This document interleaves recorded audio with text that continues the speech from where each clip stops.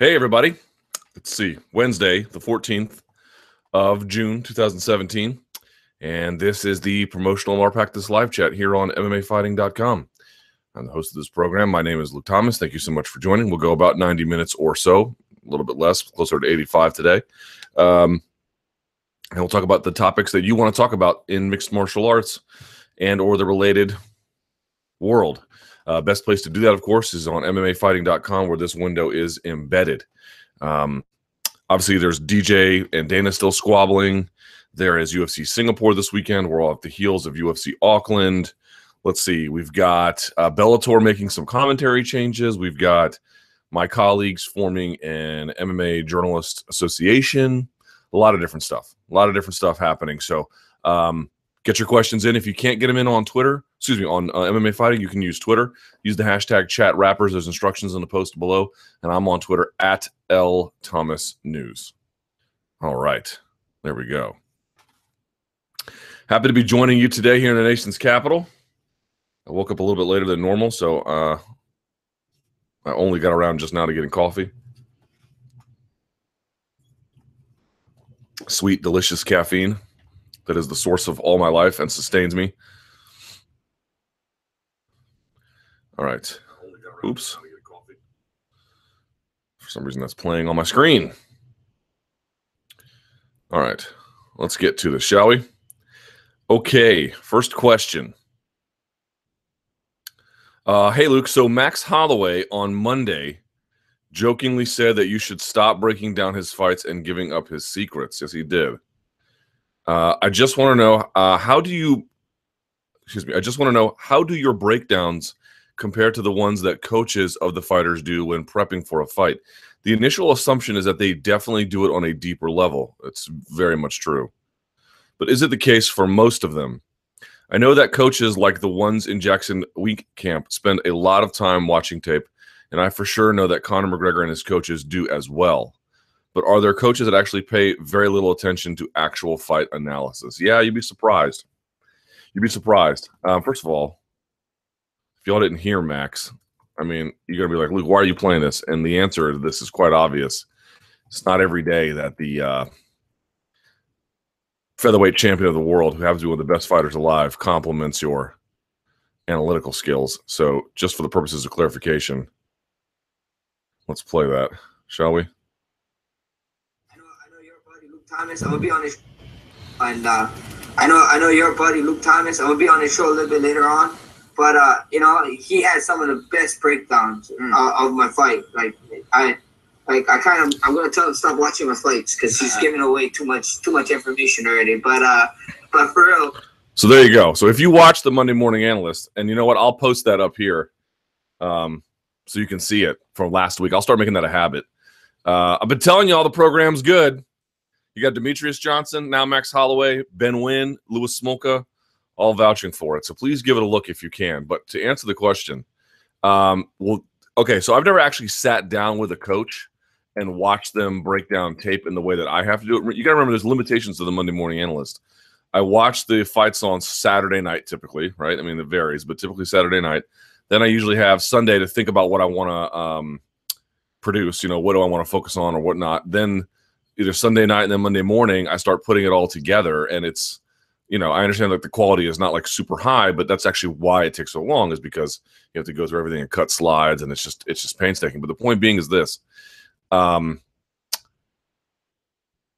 have seen coaches break down things on tape for students in training environments, and they definitely go very, very deep. What they do is a sort of atomization process whereby they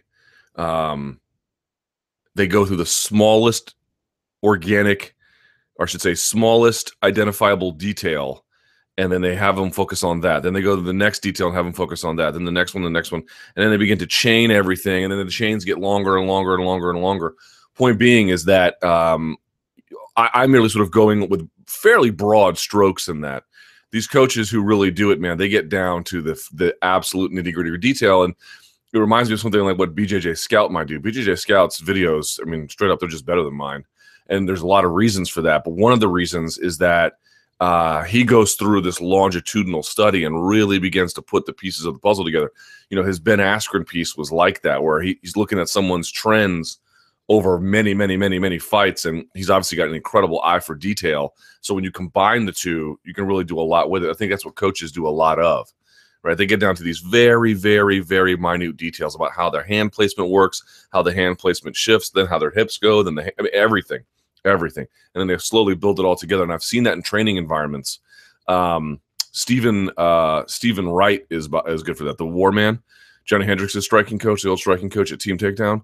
He gets super, he just sort of builds off one insight, then builds another on top, then another, then another, then another, then another. And before you know it, you have a sense about how this person uses that technique, but not merely, again, with a broad stroke, but with a very, very, very specific understanding of the application. So when you say coaches go deeper, they definitely go deeper, in part because they have to, in part because they have time, in part because they're better than what I can do. It's a lot of those reasons, but yeah, I've never sat down with a coach to help him do what I do. Like, if, for example, if I have reached out to fighters and coaches after fights to ask them questions before the Monday Morning Analyst. Like, I see something and I just don't quite understand it, right? Because I'm not going to be as good as them. Then they help me out, you know, and they'll sort of say, oh, well, check this out when he puts his foot here, and that's why, and shifting his weight this way or whatever. But yeah, I'm taking more broad strokes. I'm just trying to put together a piece together. You know, it's very simple what I do. I watch the fight and I go, okay, someone affected change here. How did that happen?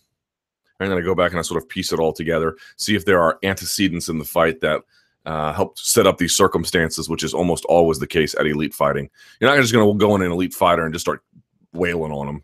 I mean, it happens, but it's pretty rare. You have to set things up, you know, because otherwise they're not going to fall for it. So there you go. But I have seen coaches, to answer your question, that look at very little tape. I've seen coaches that will look at a lot of tape, but the fighter won't look at any tape. Most coaches look at some tape.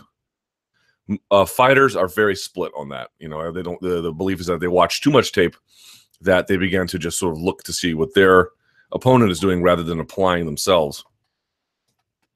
Coaches are a little bit more willing to look at tape, but I have met coaches who don't do a lot of film study. I think the best ones do. I'm not saying heavy film study. I think at some point it becomes a preference.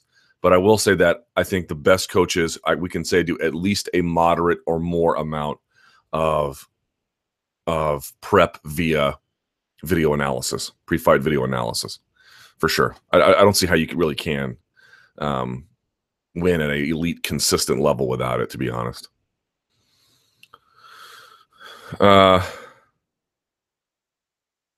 What is this?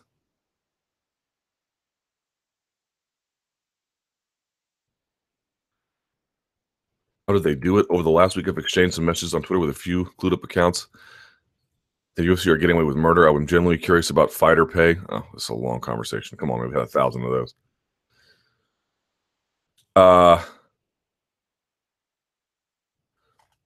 What does this MMA Journalists Association mean? Boy, good question. I tried to go to the website today and it kept crashing. So part of it, I'm as a little bit in the dark as you guys, but some of this is well known publicly. So I'll just talk about what I know, and that's not as much as someone others. And for example, Dan Stupp is going to be in my radio show later. He is the president of the MMA Journalists Association, so I'm going to have plenty of questions for him. I think some other journalists have questions as well. It all kind of started out after what happened to UFC 199 with Ariel and Esther and Casey. And there was this large email chain where basically everyone in the industry was on it. You know, some contributed thoughts and some didn't. I think I shared a few, but not many. And then they created, for, I think, reasons of, and there's debate about this, but I think for reasons of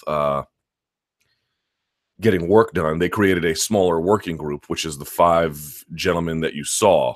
So let me see if I got it. Dan, Ariel, Josh Gross, Ben Folks, Chad Dundas, and Mark Ramundi, so 6. And they created a smaller working group with some, I believe, assistance in strategy or perhaps other forms of help from Vox Media. That's the parent company of MMA Fighting. Vox Media has said today that they have no real part in the association at all. They encourage their members to join. So I think there was more just providing some guidance, and that was detailed in the Richard Deitch story. So beyond that, I don't know a whole lot. I was able to read through some of the bylaws. They all seem pretty straightforward. Looking to see for more information. I'm going to ask Dan about some things. Where does the organization stand on sites like Bloody Elbow, or guys like John Snowden, or Josh Gross, who's a charter member, right? What's the plan for those guys, or Loretta Hunt, or what's going to happen in the future if somebody gets blackballed? What is the plan? What do the dues go to? These kinds of things, right? Just want to figure out what's what and what's up and what's down. So, and from there, I guess I'll make a decision about, what's best. It makes the most sense for me and the profession and my colleagues and the practice itself. So, but I'm curious. I'm hopeful. I certainly commend all those guys for what had to be a Herculean amount of work just to get. It looks, you go to the website, you're like, yeah, here's a constitution. Here's, a couple of about pages. How hard could this be? It's very, very hard. It's very, very hard. And those guys put in a tremendous amount of work behind the scenes. Thankless job, totally. So I commend all of my colleagues for really putting something together there. As far as what it stands for and what its plans are, I'm still trying to figure that out too. So maybe I'll have a better understanding after today's conversation with Dan or some additional reading. But at a bare minimum, it seems like a positive development. At a bare minimum, you have to have an extraordinary amount of, from my perspective, appreciation for what those guys were able to put together, and at a bare minimum, I'm very curious to see where it goes. But I am optimistic, I think, is what I would say. How do you weed out the scabs who don't join? I don't know.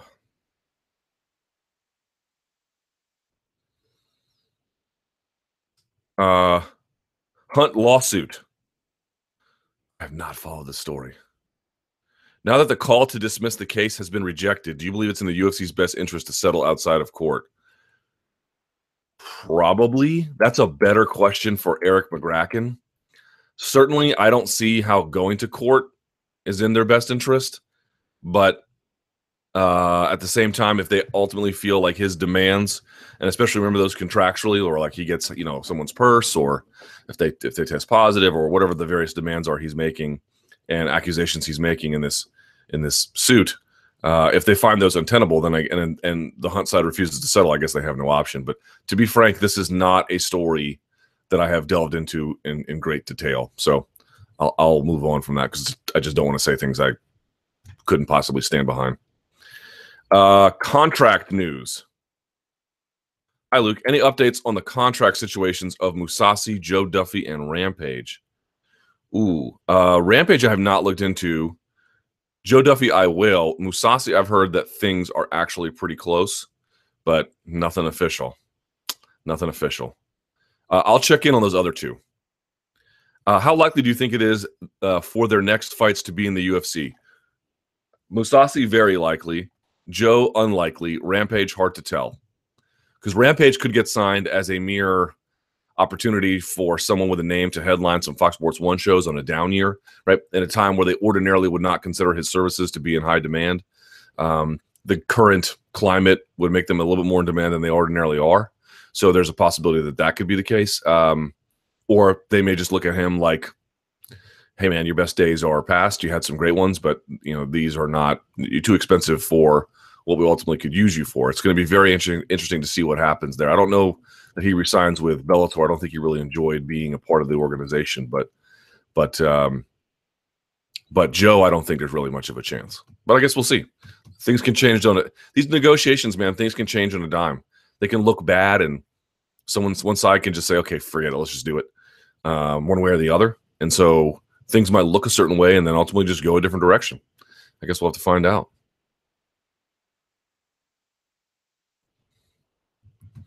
Someone says, I'm not sure Rampage wants anything to do with the UFC and only fought his fight with them because the court ruled he was still under contract with the UFC, even though he signed a contract with Bellator.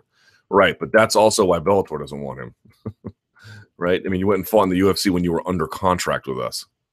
So there's a bit of, discontent about it. Lawler. How do you think the rest of Robbie Lawler's career will pan out?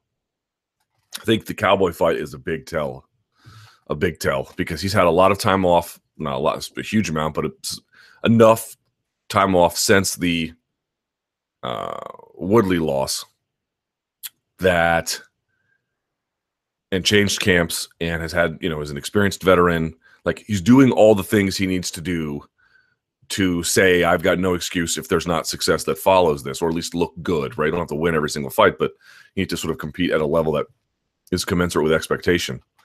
And again, I really, really wonder. I've talked about in this live chat, and it's something I was thinking about this today, as a matter of fact. I really wonder if Condit and Lawler are the same after that last fight of theirs. Because I don't think Condit is. And I think Condit doesn't think he is. And Lawler did not look good against Woodley. Now, that was in relatively close succession, so perhaps there's something to that. But if he comes back and looks awesome against Lawler, he's not trigger shy, it looks like his chin is not gone, if there's just no signs of being shop worn, then okay, they look like the rest worked, and he's ready to keep going, and he's got some life left in him, and he can make another push, absolutely. If, on the other hand, it looks like he's slowed down a step or is hesitant to throw or can't take a shot, I think we can all go back to that day. I mean, if you've not rewatched the Lawler-Condit fight, you have to go back and look. I cannot imagine how a rational observer could look at that fight and say to themselves, those guys didn't leave a piece of themselves in there. I mean, they did. They just did. How big a piece, I don't know. For Condit, it felt like a big one. Maybe Lawler got the least worst, or relatively didn't get it as bad as Condit did. Ultimately, maybe that's why Lawler won. But he still, I mean, all those 5-round contests he was in, and that one was maybe the most brutal of them all. I just have a hard time, not a hard time. I am skeptical of the claim that he walked out of there without being meaningfully changed, especially given what happened to Condit. So how's the rest of his career going to pan out? It is impossible to say. This fight against Cerrone is a big deal. This is a guy who's been fighting since the days of Evan Tanner at middleweight or Tiki Gosen. Robbie Lawler has been in there a very long time, competing all over the world against very good fighters. At some point, that train is going to come to a halt, and certain events are going to help bring it to a halt more quickly than others. So is that Condit fight the one that did it? I have a hunch that maybe it's true, but I don't know that it's true. And I think a fight against someone like Cerrone, who was active in your face, he might have his own issues too, by the way, but typically known for being active in your face, steady with offense, throwing hard, forcing reactions out of opposition.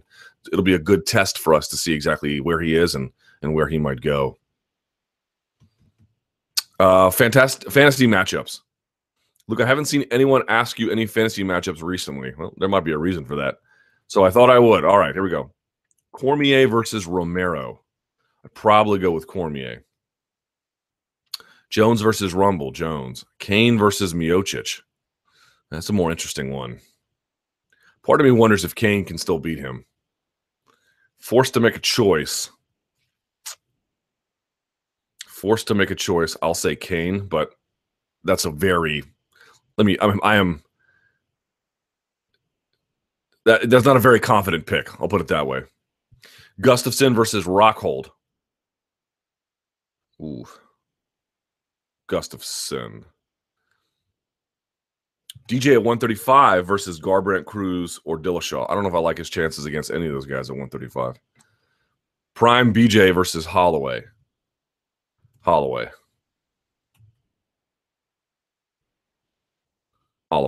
There was a really interesting question about this, and I wonder what it's going to be. And my colleague Eric Helwani asked him this. I asked him the same thing in a bit of a different way.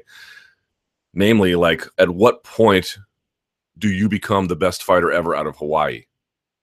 Now, BJ is something of a more celebrated figure, I think, given his history and how he was something of a pioneer, both for Hawaii and MMA generally. And the real big kicker for me is going to be, number one, how many title defenses or achievements ultimately Max is able to put together. But the one that's going to make it kind of interesting is BJ has the 2 titles in 2 weight classes. And I know he didn't really hold on to welterweight all that long, but nevertheless, he did capture it, and he did capture and defend the lightweight title. And so I really wonder what that's going to do. Now, interestingly, Max Holloway has spoken about going up. Max Holloway has talked about, I don't know if I'm going to make 145 forever. He's getting bigger. He's only 25, so he's got some time left. But I think, by the time he's 28, 29, 30, he might decide just a little bit easier for me to make 155, and we'll see what he's doing at that point, right? He might have some really mature skills. But But that's going to be an interesting debate. Imagine that Max sticks around at featherweight for a while and just dominates guys. How many of those defenses are going to be equal in the eyes of some observers as BJ's 2 different titles? Some of you watching this are probably going to say, to me, it doesn't make a big deal. That win over Hughes was semi-flukish. He lost the rematch, right? Ultimately winning the rubber match, but he did lose the rematch. Who cares? Lost to St. Pierre twice. Big deal. What do you call it? Drew with Fitch. Big deal, right? Max Holloway will have, let's say something like 6, 7 title defenses, right? That to me is just much better. I can understand the perspective. I can also understand the perspective of some who say, I'm sorry, going up another weight class and beating that reigning champion, you just can't overlook that. That is going to be an interesting debate to have, and how we sort of formulate arguments for either side. For me, I think there is probably a point where if Max doesn't jump weight and nevertheless accumulates a certain amount of title defenses, that to me will be sufficient for saying he's the best Hawaiian ever. Or, yeah. Now, someone's asking Prime BJ versus Holloway. The thing about Prime BJ is he had an incredible jab, but I do think ultimately Max is just competing in a different way than guys ever competed. This is the problem with comparing eras, is that the game is very different. BJ had solid takedown defense, but Max wouldn't look to take him down. And Max would look to do stance switching on the outside. Sean Shirk was not doing that. Matt Hughes was not doing that. Diego Sanchez was not doing that. Kenny Florian was not doing that. There's not a whole lot of it. Someone like Max, BJ never fought someone like Max. So for his time, Max has not yet reached the standard that BJ did. BJ was the first kind of guy to be really well-rounded. An excellent jab, hard to hurt, literally some of the best jiu-jitsu in the game. Surprisingly good wrestling, right? And heavy-handed as well. There were some things that BJ did that Max probably won't ever have, right? He's never going to be a jiu-jitsu world champion. He's never going to be a super hard puncher, but he doesn't need to be. He's got a lot of other skills and a lot of other developments, and that stance switching that we've talked about a lot on the Monday Morning Analyst that he incorporates has been a big component of it. I just don't think he's ever fought anyone like him, and I really wonder how he would hold up to that kind of challenge.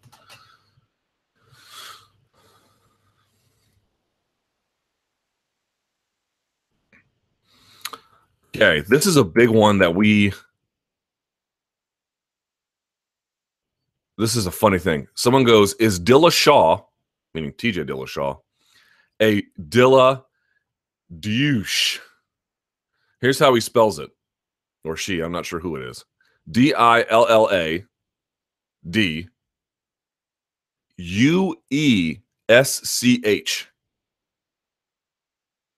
That is not how you spell douche. Do we know what douching is? Do we have to have a sex ed class? Douching is the cleaning of the vagina with water, saline solution, or other kinds of fluids. Right? That's what that is. And it's spelled D-O-U-C-H-E. Right? That is what douching is, just so everybody knows. It is a practice that not every woman adopts. It varies by age, by race, to an extent, income class. But understand what it is and how it's spelled. D-O-U-C-H-E. So, is Dillashaw a Dilla douche? Don't know if that's even a play on words, much less its own kind of word.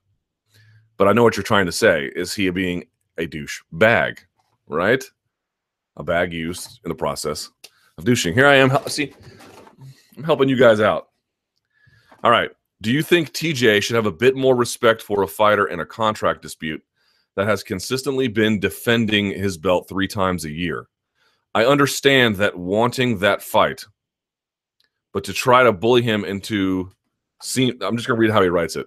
That wanting that fight, but to try to bully him into seems like a dick move, especially since DJ's main grievance was that the UFC was trying to bully him. Yeah, we talked a little bit about this last week. This is an interesting one. One of my theories, and I still hold to it, was that after watching the few episodes of The Ultimate Fighter and even some subsequent ones as well, it occurred to me that I've still never really understood any of the. I understand the mechanics of why there's backlash against TJ Dillashaw, but the validity of the arguments for the backlash to me have always been incredibly bankrupt. There's really close to no merit for any of them, especially given the ubiquity of these kinds of things that happens. And everyone's like, what about loyalty? What about they invested in him, right? These are not he's not a slave, right? They're not brothers. This is a business arrangement, and one of the partners decided to leave. And if you thought he was that bad of a guy, you should let him go. But in any case, but I thought that the way in which the guys on Team Alpha Male were handling it by being so aggressive on the Ultimate Fighter was going to work against them over time. Or if you come across as a bully on TV, there would be some lingering, or I should say not lingering, there should be emergent feelings for the other person who's getting bullied. And I kind of thought, boy, TJ was really right in the line to receive some of that. And I think he has, and I think he will continue to do so. But he has capped that a little bit, hasn't he? By coming out and speaking out against DJ. Politically, it was not a savvy move. Right? And by that, I mean, look, there are certain times in this world when you look around and you can see which way the wind's blowing. And as someone like me who often feels like conventional wisdom is totally wrong, you have to make choices about to what extent you want to get in there and you want to fight fires. Right? And I understand he wants this fight, and I think there could have been a way he could have argued for it without treading into this territory where I'm not saying he was, but I think some felt like it looked like he was carrying water for the UFC. And he did not tread that line very delicately. Right? If he had gone up there and said, look, I understand what he's saying. I understand what he's saying. You know, I get it. And, you know, I support all fighters who feel like they got to get with it, what's theirs. I'm just going to say, look, I think it'd be a great opportunity for the fans. I think it'd be a great opportunity for DJ. You know, the guy wants to get paid. I want to help him get paid. I want to get paid too. And look, of course, I think I'm going to win. I'm not doing this as charity. Don't misunderstand me. But I just feel like at the end of the day, I can make an argument that this is definitely what's best for me, and I can make an argument that's definitely what's best for him. You know, he's got to figure that out on his own, and I don't want to get in the middle of it. I'll just say, and you know, hey DJ, I hope you can make the fight, but I understand. I hope you can make the fight, and just leave it at that. You know, craft some kind of message that indicates that, hey, you still want to throw your hat in the ring, but you understand that there's larger issues at play here, or don't, or just come out balls deep like he did, and then accept the consequences of doing that politically, right? If you really believe that that's the right course and that you don't owe anyone an apology, then don't apologize for it. Just go ahead and do what you want. But to me, if I was TJ, and maybe he doesn't care about these things, but there is a case to be made that like you are really going to be the beneficiary of some, again, emergent sympathies from the way you were being, it looked like, treated on The Ultimate Fighter vis-a-vis your old teammates. Why spoil that by going after a fight that you don't really need, that you've already got this other one that's still going to happen, and doing so at a time when the guy has positioned his issues about not taking it as a disagreement with the UFC after being a model citizen for these many years. It was just a little tone deaf.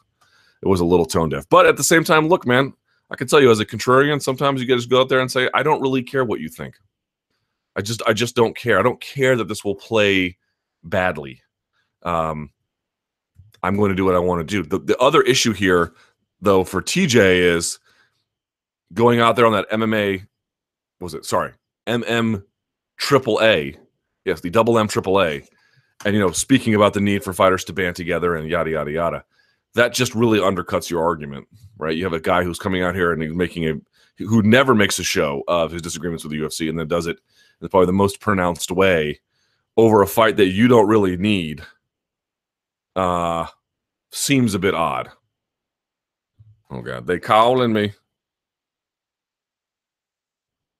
What is this?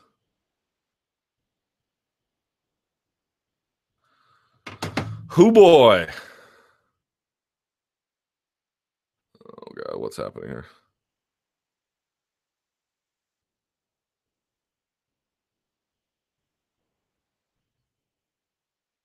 All right. So, as we've talked about in previous issues of this podcast, how someone reconciles that, I don't think you can reconcile that. If you're in a situation where you're asking for a fight with a guy, right? I mean, if you want to be respectful, you can do that one option, but there's always going to be some kind of tension in any scenario where I want to have a fight with another fighter and they're having an issue with the promoter about my fight, or that I'm pitching to them, or that the promoter's trying to make. The only way to resolve that, in my judgment, is to have some kind of formalized agreement so that whatever those grievances are, that can clearly be seen as between those two parties with a grievance process in place. If you've got a grievance process in place, hey, I feel like I'm entitled to X based on this written agreement. I haven't been given it. If I feel like I haven't been given it, I have a process in place to go and pursue this to see if I can get what I'm entitled to. If you do that, the other guy can still badger you a little bit because that process will be handled independently. There's already a mechanism for it. The problem is because there is no process, what DJ did publicly becomes the process. So now you going against it looks like you are impeding the process, right? This is why these guys have got to figure this out. They need an agreement. They need an agreement, if not for that Reebok deal that might happen again, if not for the next set of television money, if not for anything. It will just keep creating problems. We have reached a stage where everyone is woke and they recognize all of the inequities. And so they're acting to get those inequities resolved for themselves. But that just keeps creating problems and contagion for the next guy. It is a very weird moment in the time of our dear Lord, 2017. Someone goes, Dilla Deutsch, are you asking if he's German in ethnicity? Maybe he is. I don't know.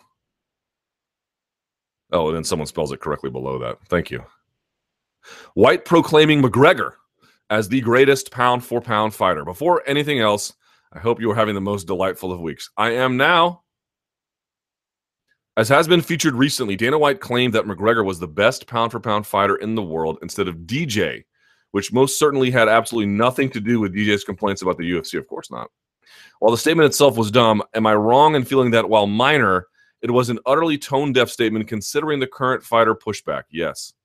Not just because of reverence of DJ, but also because it seems dismissive of the current top fighters who remain active and fighting the best of their divisions.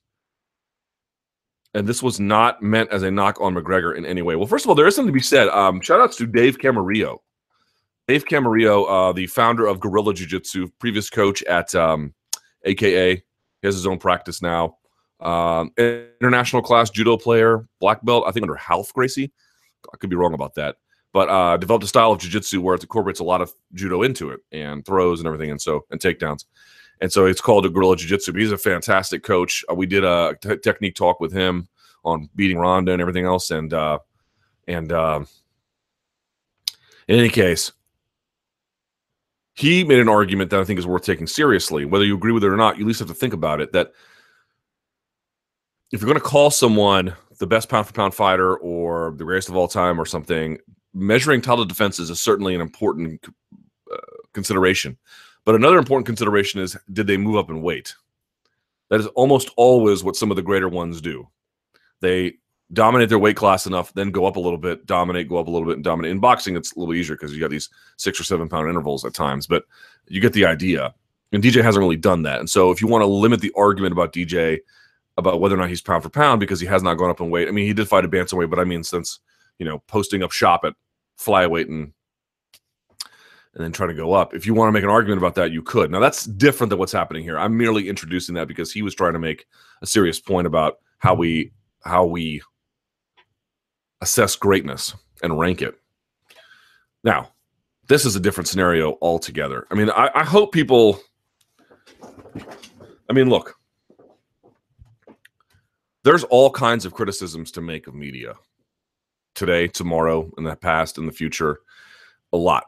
There's a lot you can say that would be utterly substantive.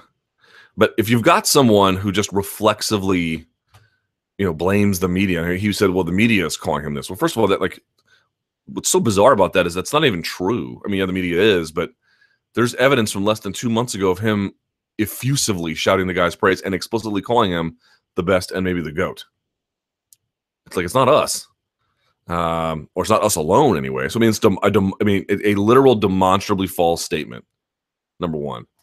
Number two, the best press critics typically, now there are some exceptions to this, typically aren't the ones that have the greatest amount of disdain for it. In other words, if you've got someone who has a real animosity about the media, what that often will tell you is that they are so jaundiced and so irate that they're typically not capable of making real incisive commentary about it. They reflexively have this anger that they feel like they don't even need to weigh in on the merits of the argument anymore. It's so self-evidently true. You should just accept this. I mean, why do I even need to argue for this? Like, you got to get, if you want to make your point in this world, you got to get there, you got to argue for it. You got to make the case. And if someone is reflexively blaming media and doing so because they have got a demonstrated history of hostility towards them, you just know this is not a position that, generally speaking, you need to take seriously. And then when you do examine this seriously, you begin to realize it's not only a false statement, it's demonstrably false. I can literally demonstrate it's not true. It's just, you got to not take this seriously. Like, oh, I can't talk to the local, I can't talk to MMA media anymore because, you know, it's all gotcha journalism. I'll just talk to the Colin Cowards and the NBA on TNTs. And I understand that. They got a much bigger audience. Like, strategically, that makes sense because of the way in which you can impact the narrative. But it also makes sense because they're not going to ask you any questions that are really substantively pushing back for the most part. Right? There's that too. So, look, what do I make of this? If they make a deal, especially if they make the Dillashaw fight for whatever reason, you know, in 2 more months, they'll be calling him the greatest of all time again, especially if DJ wins, right? I don't, this is less a statement of any kind of, you know, deep thought observation more than it is a hostile reaction to to a labor dispute. It's the way he feels, not the way things are. And that's true generally, but this one is much more capricious. The mood is what drives this. It's not, there's not anything, there's no bedrocked principled foundation here. He's not, you know, and look, if you want to make a case for McGregor, you can make that case. That's not the point. The point is that, you know, 2 months ago you were saying differently. McGregor hasn't fought since then. What changed? Oh, I think I know what changed. You know, this is an interesting part. It's like, and this is the question I think is the most interesting one. It was utterly tone-deaf statement considering the current fighter pushback. This is what I mean. This is why I'm worried, because this is not just the UFC's fault here. And by I mean that, well, here's what I mean. Look, Dana is who he is at this point. Well, the guy's almost 50. I mean, Patrice O'Neal, one of my favorite comedians, just has a point. Like, once you reach 40, man, that's just who you are. Now, you could talk about, oh, I'm gonna read more books. I'm gonna travel more. You might, but chances are you just are who you are, man. You know, if you were never much of a reader before 40, you're not gonna be much of one after. If you were never much of a weightlifter before 40, you're not gonna be one after. If you weren't a traveler, I mean, you get the idea. And so, you know, everyone's like,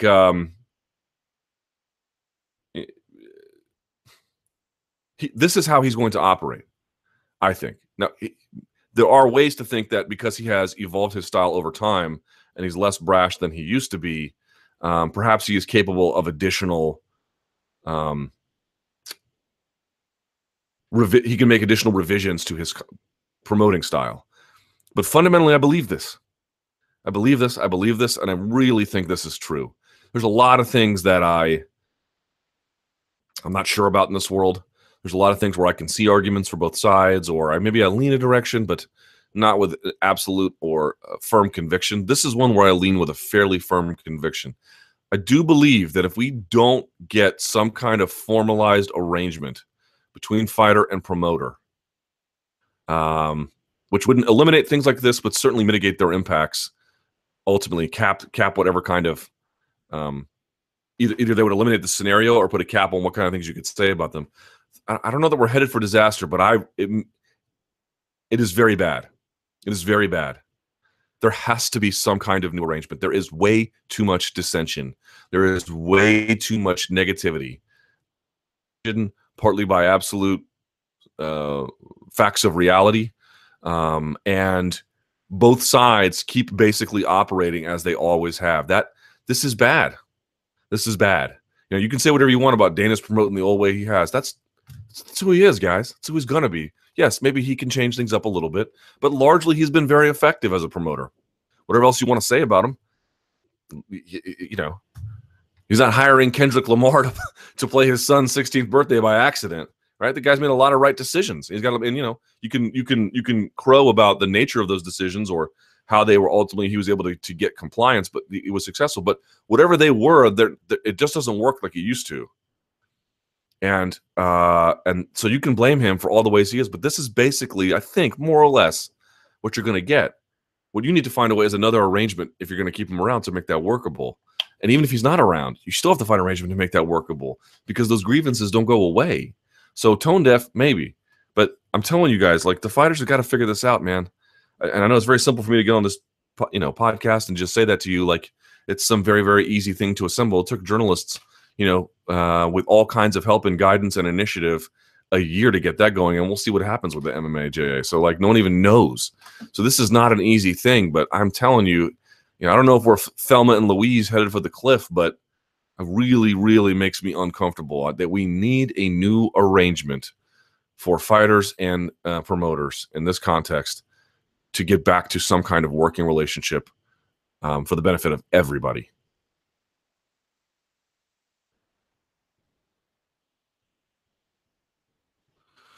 Someone says it's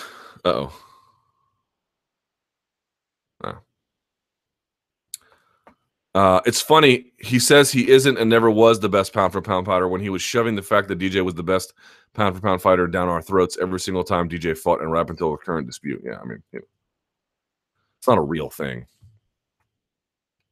Potential John Jones versus DC cancellation aftermath. All right. Dana White mentioned how he would never let John Jones headline a pay-per-view again and appears to be eating those words. Well, okay, let me actually take a step back. So I was there that day. That was, okay, just so this is clear, the first time that was said was at the Dana White Town Hall at SiriusXM with Jim Rome. I was there. You can ask Brett Okamoto. He was there. This was the week of UFC 205.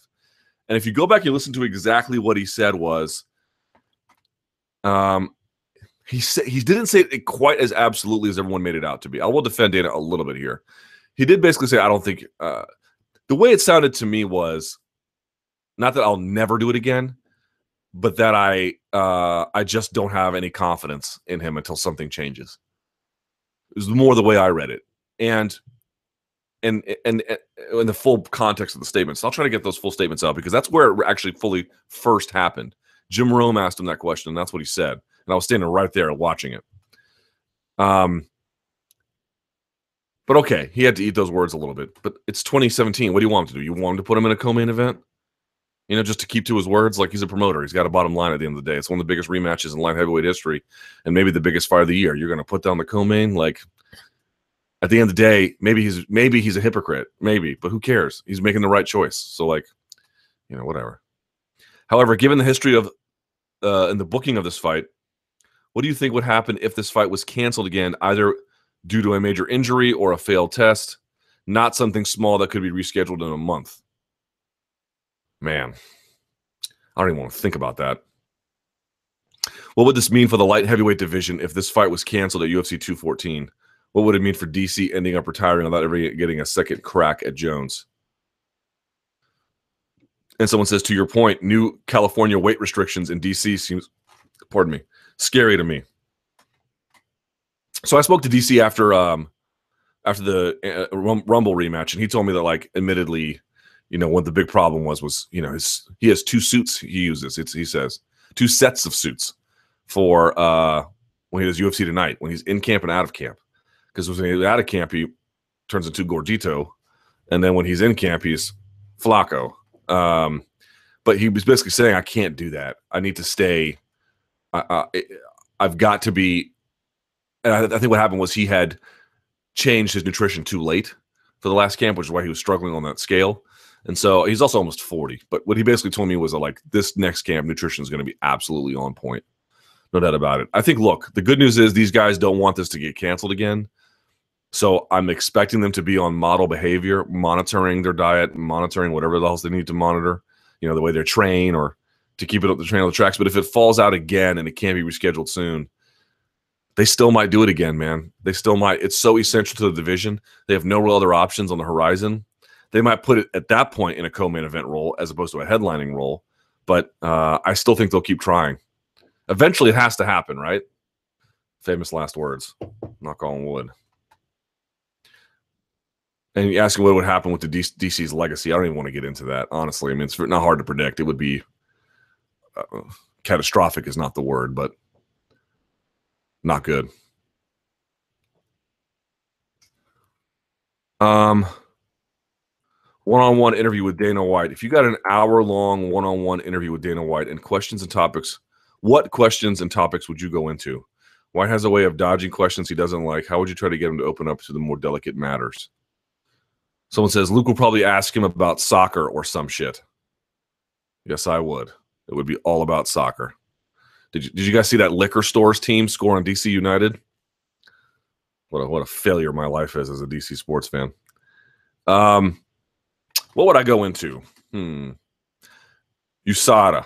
I fundamentally think that the introduction of USADA has nothing to do with any concern about cheating, and more has things to do with what happens if there's an injury or a death in the octagon. What kind of cover would it have to have a stringent drug testing as a PR shield? That is my theory. I know it's not a popular one, and again, going against conventional wisdom on this one, but I don't think it has anything to do with a deep-seated concern about whether or not there is, these fights are tainted in some kind of way. I think it's about when the S hits the fan, what kind of legal cover do we have? I would like to see what he thinks about that. This is assuming we can get some kind of truth value out of it. Also about rev share, right? People have always said, I would ask something along the lines of, to what extent are fighters entitled to the TV money? See what you have to say. One of the arguments that people always used to make about no one cares about the prelim fighters. They don't deserve a cut of the money. Yada yada yada. These have always been totally bankrupt arguments. These are super bad arguments, and the main reason is that the UFC signs enough guys to put enough content to fill up enough live events, and they put 2 hours of prelims on there. And every time they sell ads against them on Fox Sports 1. I mean, the idea that these guys don't offer value is insane. Now, are people tuning in because they want to see, Taehyung Bang or something? No, it's not that there's this atomized sense that this person in particular is what I really want to see, although, of course, you guys know on occasion that can happen. But what it's really about is, as a group, competing in this space is still super valuable to the UFC. Fox Sports pays them money to show these events, and then Fox Sports sells ads against them to recoup that money, and then they drag it out. And by the way, who's a prelim card one time? Who's a main card guy the other time? Who's on Fight Pass one time? Who's on the Fox Sports 1 the next? Like, there's no real sense exactly about who a prelim card guy is.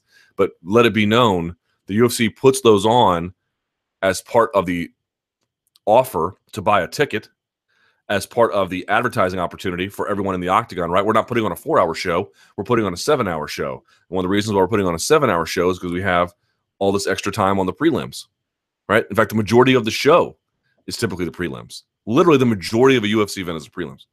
Now, not the most observed portion, but that time, that time under the camera, all that is still built into the calculations here of the benefits. All right, we're gonna have 5 hours of prelim time. Boy, you're gonna have 5 hours of opportunity to put ads that people see on the octagon floor, or for Fox Sports 1 to sell ads against. This is a totally bankrupt argument. The idea that these guys are just lucky to be there is absolute dog S. It's not real. Never accept it. Never buy it. It's not true. It's never been true. It's never going to be true. It is one of the dumbest arguments that anyone could possibly make. Right? Just be clear about that. So I would love to see what kind of answer he has to have for that. I would love to hear. And maybe he's got a good one that I haven't thought of. I can't imagine what it would be, but I would like to hear. At a minimum, sometimes you want to hear these guys air it out. Look, at the end of the day, here's the deal. Trying to nail any of these guys down. I'm gonna nail Lorenzo down. I'm gonna nail Dana down. Maybe you will, right? That's certainly a possibility. But at the end of the day, this is another reason why you just want to have some kind of formal arrangement for the fighters, because the fighters will have weighed in, UFC management will have weighed in, they'll have reached some kind of agreement, and then whatever other disputes you may have, you can take that up with, in fact, the NF or the Fighters Association. Right? One of the benefits of there being a Fighters Association is that occasionally they're going to mess up. And then you can point the blame at them, right? Rather than all of these default complaints just sort of being magnetized to the UFC. I almost get tired of it to an extent, but I would follow questions like that, you know, those kinds of things that interest me.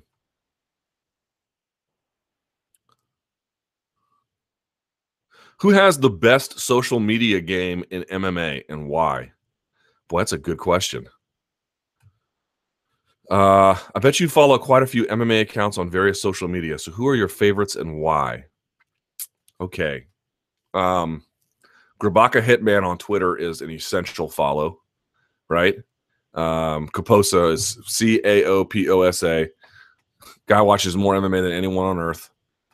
Partly to his own detriment, I think, but nevertheless is a wonderful follow on Twitter. MJC Flip the Script is good. He's a guy from Fight Metric out there sharing perspectives. He's good. Who else I really like? I mean, I follow all the big names, you know, Patrick Wyman and Ben Folks, Bert Okamoto, Ariel Helwani, all my colleagues, Sean Al-Shadi, Mark Raimondi, Chuck Mindenhall. Julie Kedsy's a good follow. Fernando Prates is a good follow. Gamry Cruz is a good follow. Danny Segura is a good follow. Who else do I follow as a good follow? I'm trying to think here. On Facebook, UFC on Fox is a good follow on Facebook, just for the amount of content they put out. On Instagram, straight flexing, like Trinidad James says. I'm still new to that, but I've seen Shots Fired MMA does a lot of good stuff. I'm trying to think who else is really good on Instagram that I'm not aware of. Oh, as shopped. Oh, I'll tell you who's good on Instagram. Straight flexing. Como Trinidad James. As shopped as it gets. Have you guys seen that? That dude, whoever runs that. This one. Now, he's a bit of a hater, but he's a funny hater. This one. That dude is funny. Got 90,000 followers on Instagram. Check him out. And that's really only about it. I only do Twitter, Facebook, and Instagram. I don't know about the rest. I'm trying to think of who else I follow on Twitter that's like really cool. Street Fight Bancho. Street Fighting Bancho is a good one. I'm not sure what the full name is. Some of the guys from Sherdog, Jordan Breen. Oh, Todd Martin. Todd Martin is really good. TJ DeSantis, I like all the stuff he puts out. Some of the guys who don't really cover MMA all that much, Tomas Rios, Daniel Roberts, Tim Marchman. Who else? I know I'm sort of meandering here. I'm forgetting a bunch of people that are going to be bitter at me for forgetting them, and I don't mean to do that. Damon Martin is good. I'm trying to think. Some of the guys from SBJ are good. Sports Business Journal. Give them a follow. Who else? Anybody out there really sort of... I mean, everyone's like Derek Lewis and things like that. I don't follow a ton of fighters. It doesn't really interest me. I do follow some. I'll tell you who's great on Instagram right now is Max Holloway's great. Like seeing all the stuff from Hawaii, and he bought a nice chain with diamonds in it, some princess cuts, all in his chains. All his chains, excuse me. Wood Grange. I messed up the line. What is it? Princess cuts all in my chain. Princess cuts all in my chain. Wood grain all in my range. There it is. Too old and too white. All right. So there's a bunch. Just go with those.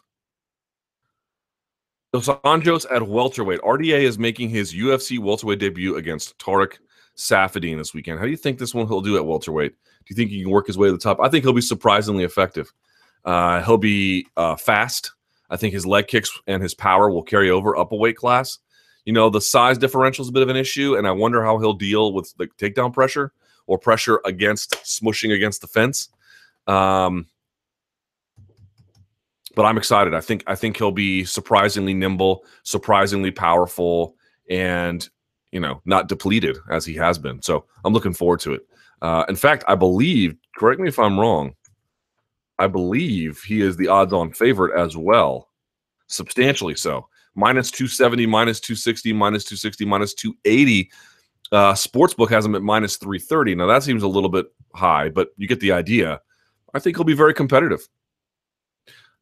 Tony Ferguson, do you know when he'll be back? I have not talked to him. By the way, I reached out to Ryan Hall. Hasn't heard anything. You guys asked me last week to reach out, so I did. He doesn't know. He doesn't know. Hasn't heard. He's just training and running a school. That's it.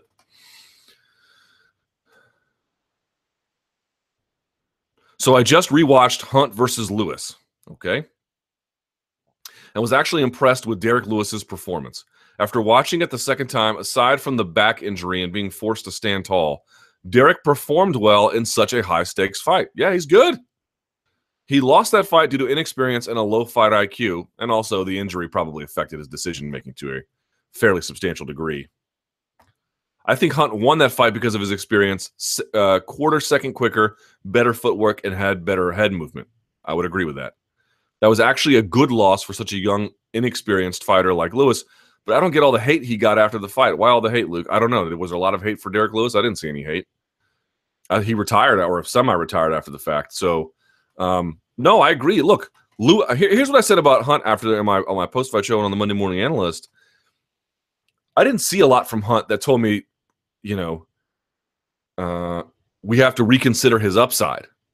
But what I did say was we have to reconsider his downside. And by that, I mean, do I think he's the best heavyweight in the world? No.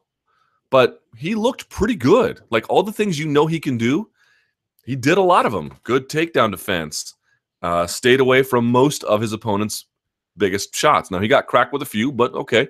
Chin is still pretty good. His own footwork was good. His own speed was good. His shot selection was good. His accuracy, both fighters had accuracy, but in the end, he was the better one. And when he couldn't knock the guy out, he would just go to the body and, slowly chipped out and put combinations together when Hunt or when Lewis was single shotting and everything else. So, like, to me, smart performance, one that tells you he's still capable of beating and fighting against really good guys. And it sucks that what happened to Lewis. I think Lewis probably could have performed better without the injury, but I don't know what the hate is all about. I thought Hunt looked fine, like not awesome. Yeah, this is not a guy who I think is going to beat Miocic anytime soon. We all saw how that movie ends, but I still think he's a very competitive, good heavyweight fighter. Here we go. I've been dying to get to this one. Goldberg and Ranallo, both coming off acrimonious departures in different ways, though, from the UFC and WWE, respectively. Are these guys good signings for Bellator? Absolutely. Now, look, both guys just got signed. I think we all know what my preferences are. I fundamentally believe that Mauro Ranallo is the preeminent combat sports commentator of our generation. And I have a very hard time even understanding what the argument to the contrary could be.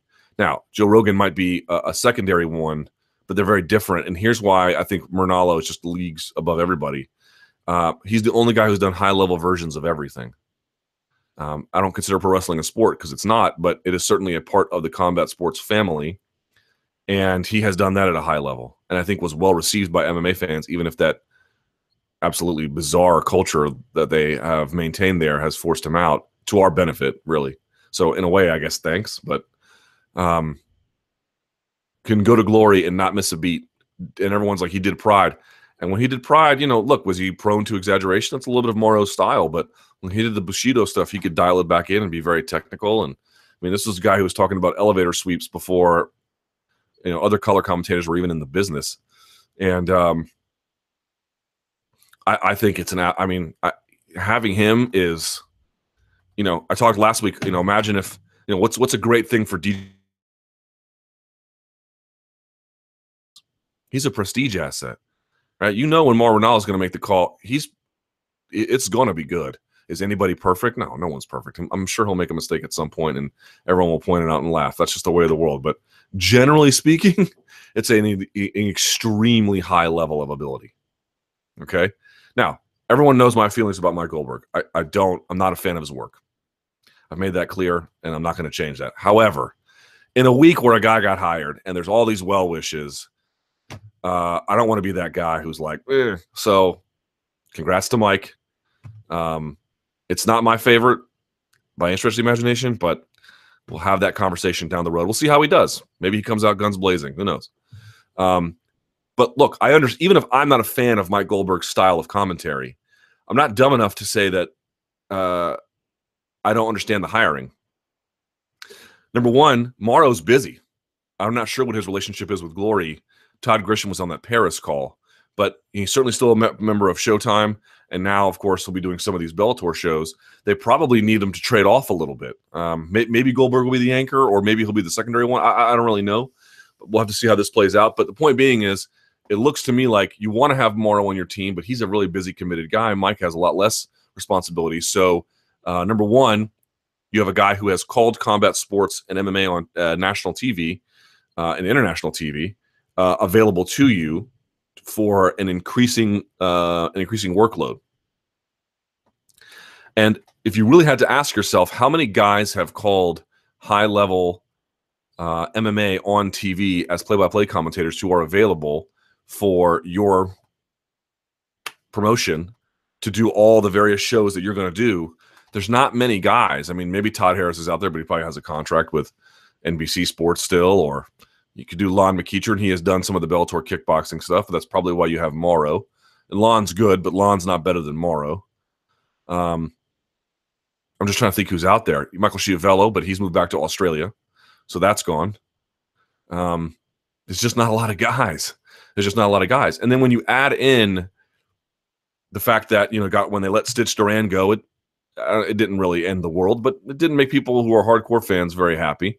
And when they let Burt Watson go, it wasn't the end of the world, but it didn't make hardcore fans very happy.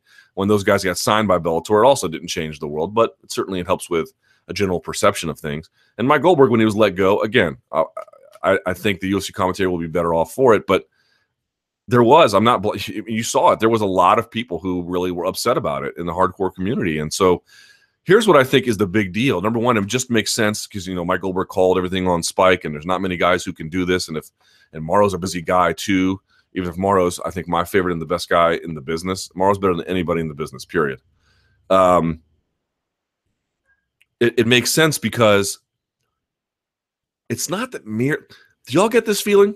It's not merely that Bellator is trying to be like an anti-UFC, like, you guys aren't going to allow sponsors, we're going to allow sponsors. It's not just that. In signing guys like Stitch and Burt and Mike Goldberg and Mauro to an extent, it feels like they're trying to preserve that moment in time in MMA, let's say circa 2013-ish, 14-ish, where everyone was really happy. I don't mean everyone's got complaints, but where there was this idyllic sense about MMA, where people were really jazzed about the brands and jazzed about the sport and all the big things coming around. And look, even then, there were people complaining, and I'm one of them, about, I'm not sure this Fox deal is a great deal for the UFC. It's a great deal for Fox, or, eventually the Reebok deal happened. But it feels to me like what they're trying to do is they're trying to say, remember how excited you used to be about MMA? Remember that feeling you used to have right here? We're going to preserve that. We're going to create a world where you can feel like that again. That's what we're going to do. We're going to make you feel like, remember how they used to feel like home and how excited you used to be? We're going to do that again. Rather, the UFC is sort of pursuing, and to each their own, UFC is pursuing a more cutthroat corporate version of the brand, and there's less nurturing, I think, of the hardcore community than there used to be. Bellator is going the opposite direction. They're trying to say, remember how you used to feel just delighted to watch, and how you would look with stars in your eyes at the fighters and then the broadcast, and this feels like home to you. We're gonna make it feel like home again. We're gonna make it feel like mom's apple pie again. That's what it feels to me like what they're doing. And Mike Goldberg is a key component of that. I think a lot of fans who are going to watch this are going to say, I feel better about the Bellator brand because Mike is there. I feel better about the Bellator brand because Mauro is there. I think that's true. Because, look, Stitch, you see him on occasion in the ring, fixing somebody up. You don't really hear from him that often. Bert's off doing that MMA Alliance thing. Mike Goldberg will be front and center on a broadcast, right? You're literally going to hear him talk. And you'll see him doing the mic stand-ups next to Jimmy Smith. I think it's another strategy to get people to have warmer sympathies towards Bellator. I think a lot of people at first were like, I don't like Bellator. And then they kind of went like, I'm indifferent. And now they're like, okay, it's cool that Lorenz is there and Rory's there. I'll watch those guys. And I'm not saying anyone they can bring over Mike or anybody else is a game changer, but I do think that this is another piece in the building block of getting people to say, I think I kind of like Bellator a little bit. It feels like home. It's familiar. I understand these guys. I've watched these guys for 10, 15 years, or whatever it is. I've watched these guys for 10, 15 years. That's what I'm used to. That's what I like. That's what I know. That's what I want. And I think you get a lot of that. Me personally, I have a very different idea about what commentary should sound like, but I've looked around at what the fan base wants, and I think they want a lot of that. And I think it's very, very smart of Scott Coker to recognize that, and it's ultimately to make these deals. So we'll see how it pans out. Maybe Mauro does amazing, or maybe he moves on to other things. Maybe Mike pans out. Maybe Mike doesn't. I don't know how it's going to go, but ultimately what I feel like is it was a very smart thing to sign them for a lot of different reasons. And the value that Mike Goldberg brings, to me, Mauro brings, and again, this is just my personal preference. To me, Mauro brings just that super elite skill set and sympathies from the hardcore fan base, of course. But I think what Mike brings is, yes, he's got experience doing this at a high level for a very long time, but he also brings a certain degree of hardcore comfort. He brings a certain degree of positivity to the brand and a certain degree of familiarity for the MMA viewing audience. So he brings some other things beyond the commentary that make that signing make sense, and I recognize that. So congrats to both those guys. Smart stuff from Bellator, especially a week ahead of their biggest event. No doubt about it.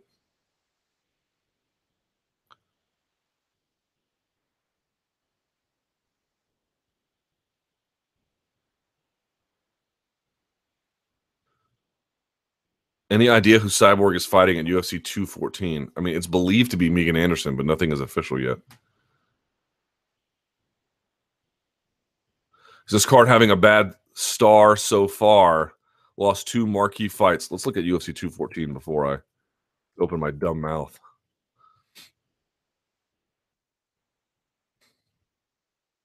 Daniel Cormier, John Jones, TBD versus Andre Fili. Ricardo Lamas versus Jason Knight. Sorry, but that's awesome. I mean, I know it's not the same as Korean Zombie, but still. Aljamain Sterling versus Henan Barao. Yep. Kaylin Curran versus Alexandra Albu. I thought she was gone. Josh Bergman versus Drew Dober. Dmitry Smolyakov versus Adam Wieczorek. Eric Shelton, Jared Brooks, Jimmy Manuwa versus Volkan Ozdemir. Sage Northcutt versus Claudio Puelles. Yeah, not a great card. Not a great card.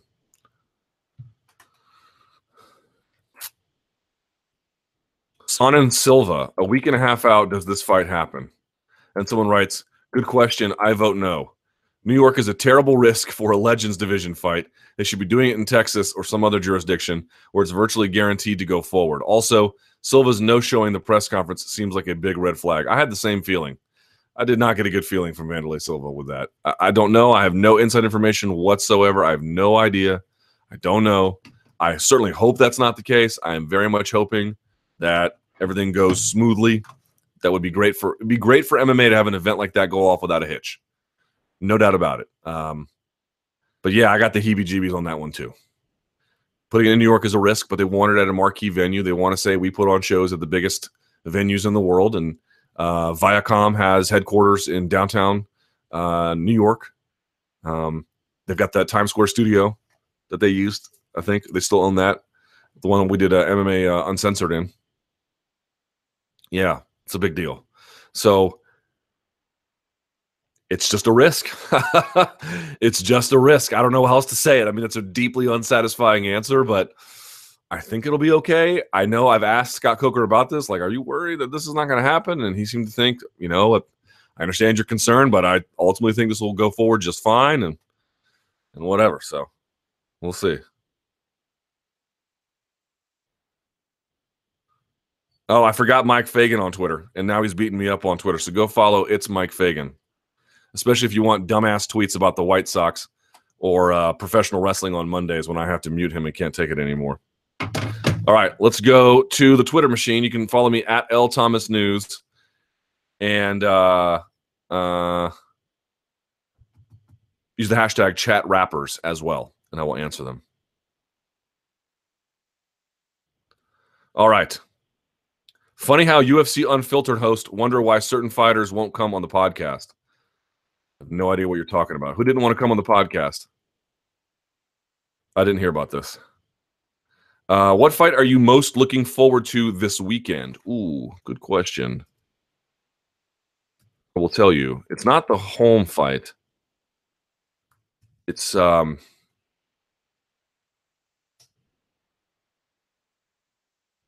Hyun Kim, Colby Covington. I know that's not like the sexy answer, but I think that could be a very, very, very interesting contest. UFC needs to acquire Jimmy Smith when Joe Rogan leaves. He's the only other who can match Joe Rogan's knowledge. Well, Jimmy is great, but I think Bellator is going to keep him around for a very long time. But here's the interesting part, I think. They're already grooming the Cruzes and the DCs of the world to get ready. Kenny Florian's still available, I suppose, if they want. Oh, are you kidding me? Gunshots just now outside the Barclays Center. People ran. Police just arriving. Unclear if anyone was hit. Everyone I talked to is okay. For crying out loud. I think there was a shooting today in San Francisco as well, in addition to the one in Alexandria. So that's great. Everyone's Yosemite Sam out there. But I think they're already grooming the next generation of talent, and I think that there'll be other fighters who can step up and fill that role. Jimmy Smith is great, and I don't neither need or want to see him leave Bellator. It seems like a great fit for everyone. They like him, he likes them. Why leave? And I don't know. Like UFC can find their own person. You know, there's plenty of people they can pick. What do you think about Bellator having a bit of a revisionist point when promoting Chael Sonnen in their countdown show on Spike? They said he dominated Silva, no mention of the actual losing effort, and said he had his way with Bisping when that fight was a split decision that could have gone either way. Has his shtick seen its end, or is he becoming difficult to market as a legitimate contender? I mean, what do you expect Chael to say? And what do you expect Bellator to say? Just be an educated fan about it, you know?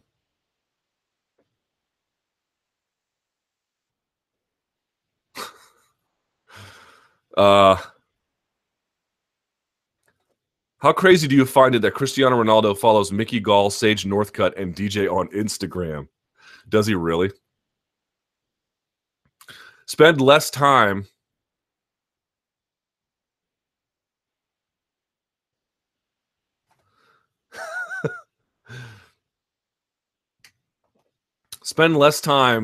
evading taxes, you know, and more time, I don't know. I mean, there's nothing wrong with following those guys, I guess. I had no idea. That's funny. That's funny. He's an MMA fan, man. What do you want me to say? Could you explain to a layman fan like me the benefits of the MMA JA to media? Well, without knowing exactly what they're proposing to do, I would be speaking out of turn. There might be an argument to be made that there are certain benefits that come with membership related to policing, self-policing codes and standards.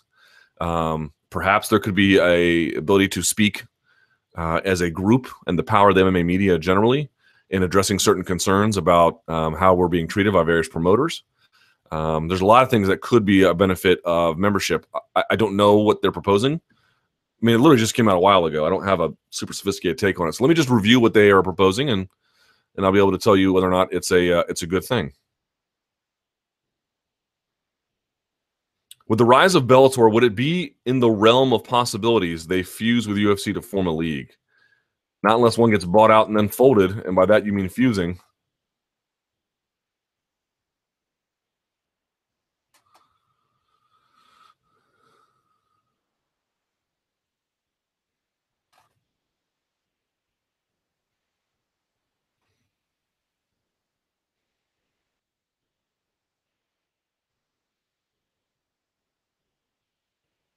What? Oh, Sorry, the way the question was worded had me confused. Whiskey Tango Foxtrot is wrong with Travis Brown. That's one question. And do you think Bones' mom's passing will fuel his resurgence? Well, I can tell you when my mom passed, there was nothing resurgent about it. Everyone handles things differently, and I don't know. I'm sure it's incredibly devastating to what he's going through right now is just, pain you cannot extinguish. It's a fire you cannot put out. You just have to sit there and burn. For me, it took me years to get over, or not get over. You never get over the death of a loved one, right? It's not. Oh, I got over the death of my brother. Like, no one ever says that unless they're like a sociopath. You learn to live again. You learn to be happy again, but you never get over it. You never get over it. There's no such thing unless you're deeply unattached from this person, and I don't think he was. I mean, I'm pretty sure he was pretty close to his mother and his father as well. So, there's no such thing as getting over it. And I don't look. Everyone reacts to these things differently. You've seen guys and women in athletics been moved to greatness, but I tend to think this thing will, either do nothing to his performance or negatively affect it. I just can't imagine how that could propel you forward. But he's a absurd level athlete, so it is certainly possible.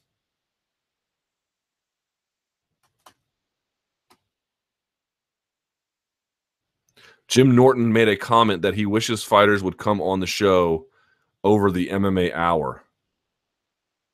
I mean, I like Jim, but I wish fighters would do lots of things. If you can't give them a proper incentive, that's not their fault. Where does Tim Elliott go from his stunning loss to Ben Wynn? Oh, he'll just pick up the pieces and fight someone else, and he'll be all right. That unexpected win is what USADA looks for. Nope. That's got nothing to do with USADA. Let me assure you. That's got everything to do with a tactical mistake. It was speaking of BJ Penn, it was BJ Penn, Matt Hughes all over again. Someone has your back and they've got an over-under grip, and you're out there with two hands fighting the feet, you're going to get your throat slashed. And that's exactly what happens. Schaub says the UFC should play the national anthem. Do you agree? Well, Brendan Schaub and I agree on many things. He is about as successful as a person can be in this space, so all the credit to him. But on that issue, we do not agree. There are certain forms of patriotism public patriotism that I absolutely applaud. Playing the national anthem as an athlete who represents your country, let's say before the U.S. plays Mexico in soccer, sure, absolutely. The Olympics, absolutely, no doubt about it. But just playing at a random UFC event where there's a multitude of ethnicities and nationalities in the audience and in the competing, to me, makes absolutely no sense. And let me give a big shout out to the American Outlaws. Have you seen these bozos? My God, dumbasses, every last one of them. They go out there and they go place to place and country to country to support our incredibly mediocre U.S. men's national team in soccer, which is fine. I appreciate their fandom.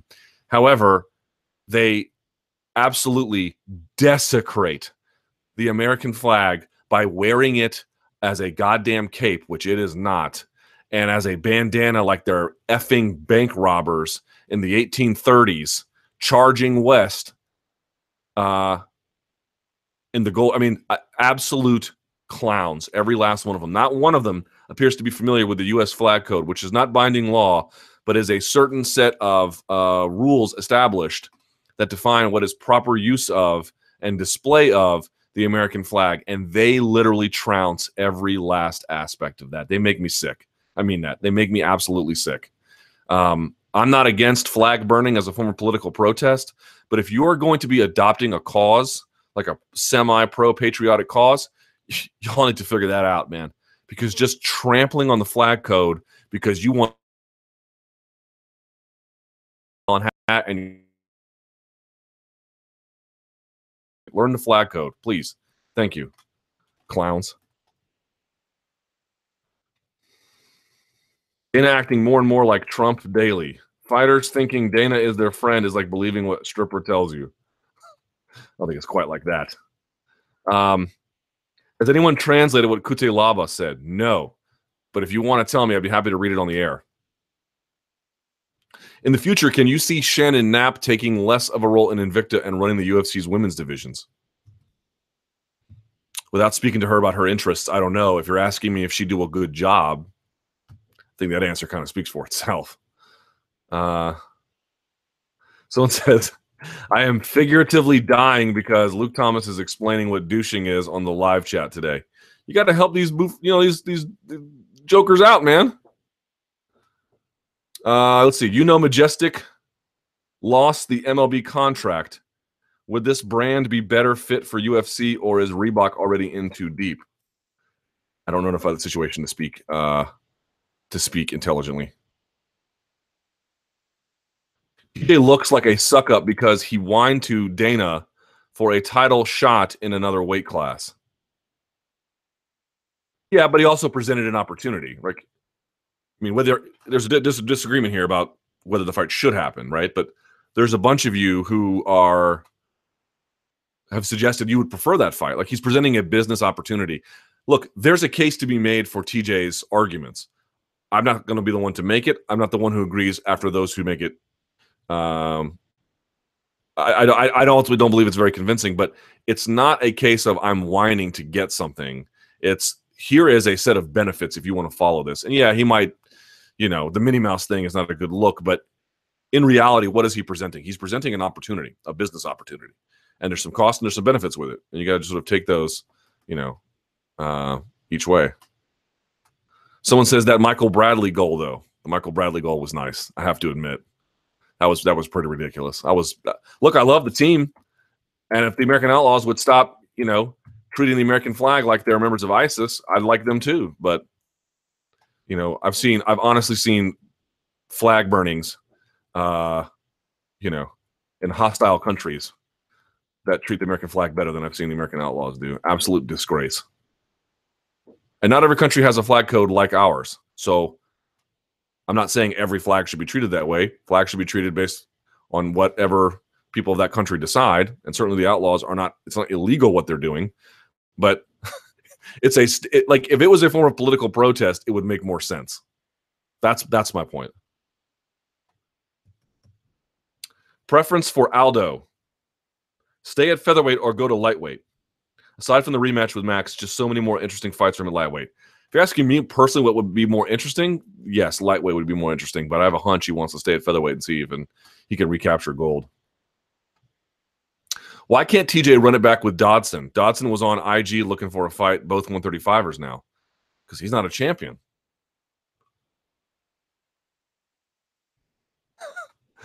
Apparently everyone loved the explanation of douching.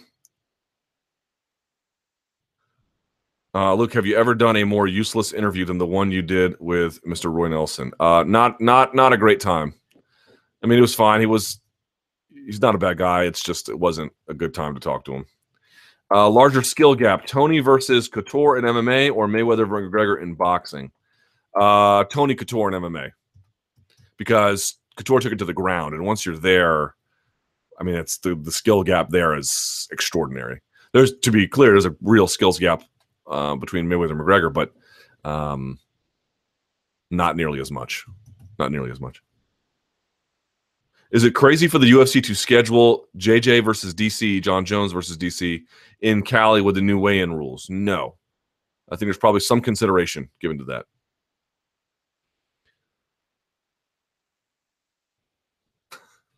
Derek Lewis really done with MMA. # Forza Barca. God. I said this on my post-fight show, and I'll repeat it here. You guys remember when Khabib Nurmagomedov cracked his rib and was like, I think I'm done here? I think there's a big part of that.